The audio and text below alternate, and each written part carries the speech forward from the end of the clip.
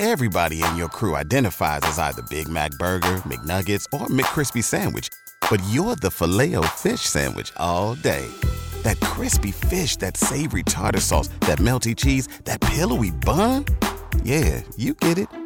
Every time. And if you love the Filet-O-Fish, right now you can catch two of the classics you love for just $6. Limited time only. Price and participation may vary. Cannot be combined with any other offer. Single item at regular price. Ba-da-ba-ba-ba. This episode of Keep Calm and Crown On is brought to you by Minute with Mary. Believe it or not, the new year's almost here. Seriously, 2020 is almost here.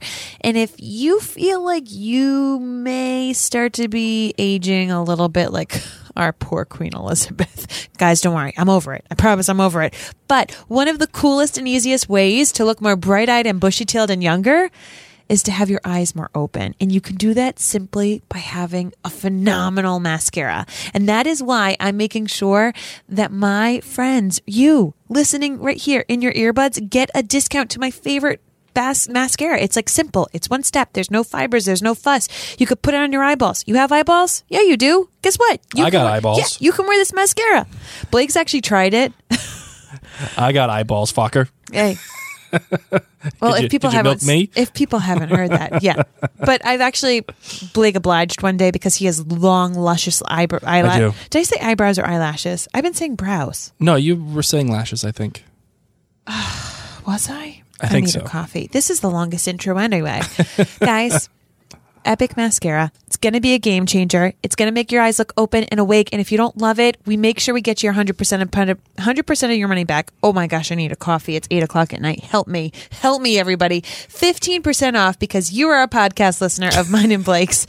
Head to minutewithmary.com/discount to get yourself brown, black, or waterproof black Epic Mascara game changer for 2020. They could even make me look pretty. Just say that. Just say it. It actually, yeah. We're going to have, you know what we should do? What's that? We should at some point take a picture of you with the mascara for these patrons. I'm if in. enough Let's do patrons it. ask, I'll let you see. I'll let you see what Blake looks like with the Epic Mascara. No. I will let you see what I look like with the Epic Mascara. Mary. You know, that's the good thing is factor. you will have to apply it. You're going to have to see if you can take my tips and tricks, apply it, and rock it. Rock those lashes in 2020, my friends. Not brows, lashes. Yes. Sad she felt the need to say that. What? Be good to one another, kind to one another, both of you. I was a little clumsy. But she means well. Two of us are complicated. She and I are complicated. It's true. Elder sister, younger sister, number one and number two. Who's number one? You, of course. A natural number one whose tragedy it is to have been born number two. That is my burden. She knows it too. Yes, I think she does. That's her burden.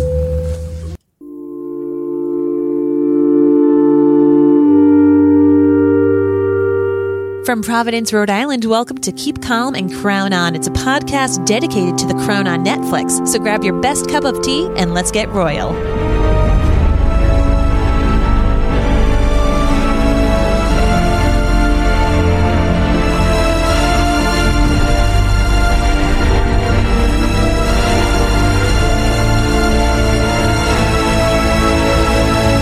Hello, everyone, and welcome back. My name is Mary Larson. My name's Blake, and I know you're all dying to see me in a tub with my wedding crown on. I know, and with bubbles. I know you're all dying to see me like that. Luckily for your sakes and mine, This is an audio podcast. More than likely, you will never see that, which is a good idea. Right? But I appreciate the anticipation. I agree. The anticipation value is exceptional. Oh my goodness gracious. Well, what an episode. I'm so happy they actually got to put that in, to weave that famous picture in of Princess Margaret. Yeah. The one that came out in the 60s. I'm not sure if it came out during this specific time, but I do know that it's a famous picture. And just a cool nod. A lot of cool nods to what real life was like for these guys. And the fact that they actually did attend a White House dinner and the whole thing. It's just, I love shows like this that can weave real history in with maybe slightly dramatized history. Yeah, well, of course, everyone keeping this in mind that this is Blake's first time watching any of the episodes of The Crown, okay? So Right. season 3, he's starting in brand new. He didn't even watch seasons 1 or 2. He will, I promise. Yes, he we will. will. But he wanted to, with the new cast, see if this season could stand on its own 2 legs. And so for those of us who have watched the previous seasons, we're like, yeah, Blake, that's the whole point of the show. But what you're saying is it is really nice to be able to see this. And for people like ourselves who didn't live in the 60s, we Sure. weren't alive, we didn't get to see this press. It is something that is so out there that a princess who lives, I mean, let's be real, like, the British monarchy isn't necessarily known for being flashy, and fancy True. in that sense. And to see Princess Margaret do that, even just on fictitious screen, was a bit shocking. It's interesting. Yeah, and to keep in mind, this happened. It is really fun as a viewer. Right. And, I think as Americans, we could probably pin this conversation for later, but I feel like we kind of, have adopted the British monarchy in the most ironic way. Oh, completely. We've kind of adopted them like they're our own, especially now. It's fantasized. Yeah, but we're cousins. Romanticized. Is that more? Sorry, not fantasized. Romanticized. It's fantasized. It's romanticized. It's one of those sized. things that's All sorts of it's all things. kinds of sized. But we are cousins, kind of, and especially now with the new princess. I'm forgetting her name now. Meghan Markle. Meghan Markle. There you go, Princess Meghan. Whatever. Shame. I know. You're right. Shame. I'll take it. Babe, we watched the entire wedding twice. Yes, we did. I went out early at 4 a.m. and got tea and coffee and all kinds sorts of baked goods. And the guy was looking at me like, dude, are you all right?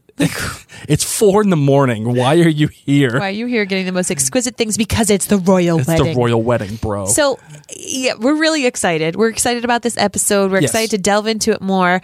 But before we do, we actually wanted to remind you that you are going to, of course, be able to keep listening to this episode through your podcast feed. You could find Blake and I on social media. We would love to hear your feedback about season 3 episodes of The Crown. Find us on social media. Just search Marian Blake, or you can head to marianblake.com to find all of our other podcasts and blogs going on.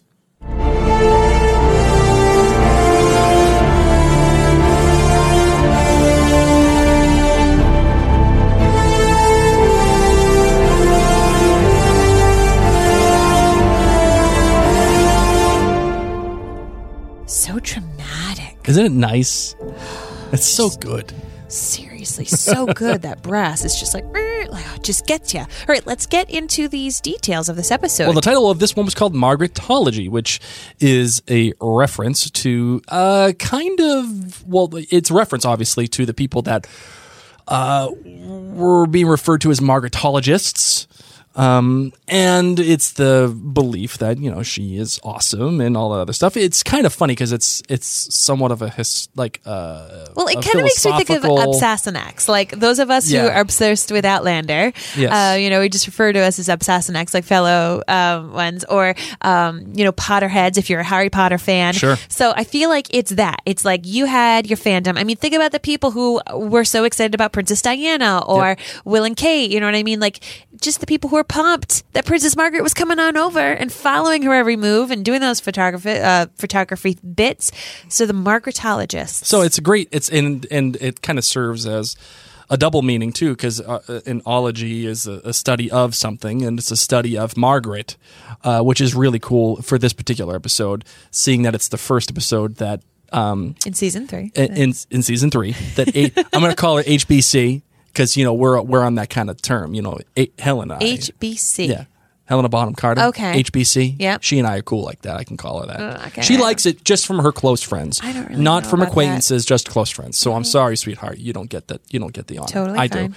HBC and I are cool. It's the first one where she gets to really sink her teeth into Margaret and be this person. And I am quite impressed. Agreed. I am quite impressed. You know, Has she been in anything with Tobias Menzies before?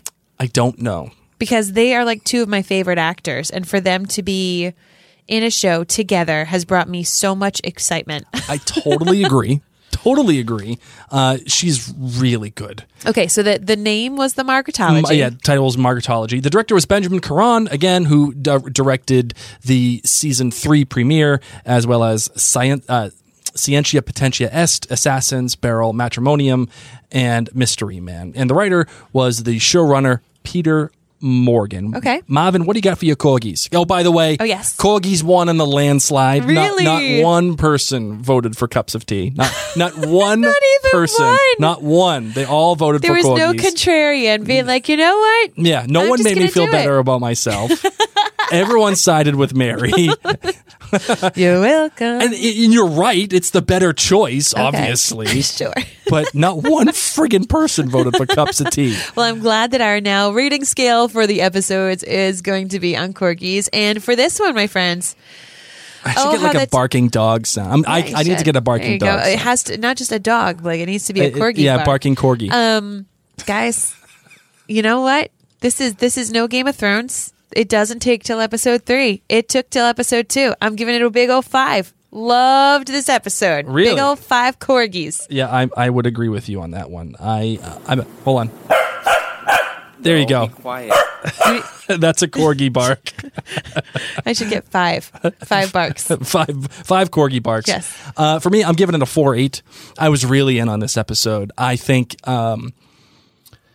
you really get to sink your teeth, at least for me, as a new watcher, you really get to sink your teeth in the relationship dynamic between the two, between the queen and the princess, the two sisters, and sisters who clearly care for each other. Like they clearly love each other. They clearly have they've gone through life together. Yes. You know, that in a way that they really only can. I mean, it's the family dynamic. You think about things that you go through as a family. Right. And I was thinking about myself in my family dynamic. And for those of you who are patrons and listeners and know us very well, you know that my family dynamic is not very good. Interesting. Is interesting, to say the least, with my sisters.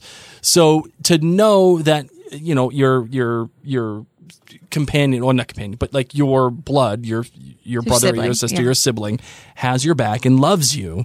It's a good thing. It's quite important. And to see how that relationship dynamic works in terms of the crown, and I mean, you know, pun aside, but how it works with the royal family and the crown and the duties and the relationships.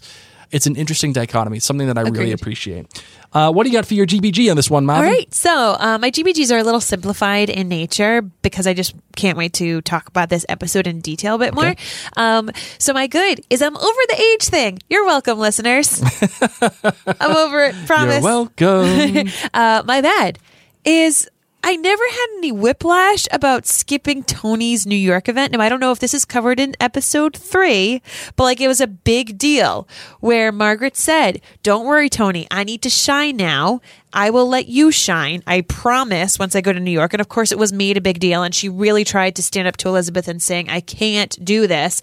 But I don't know. I would have liked to be a little fly on the wall when she had to break that news to Tony. Oh, that would have been good. You know, so I feel like we made this big deal about this, and I haven't seen it yet. Once again, it might be happening in episode 3. And my bad is I care.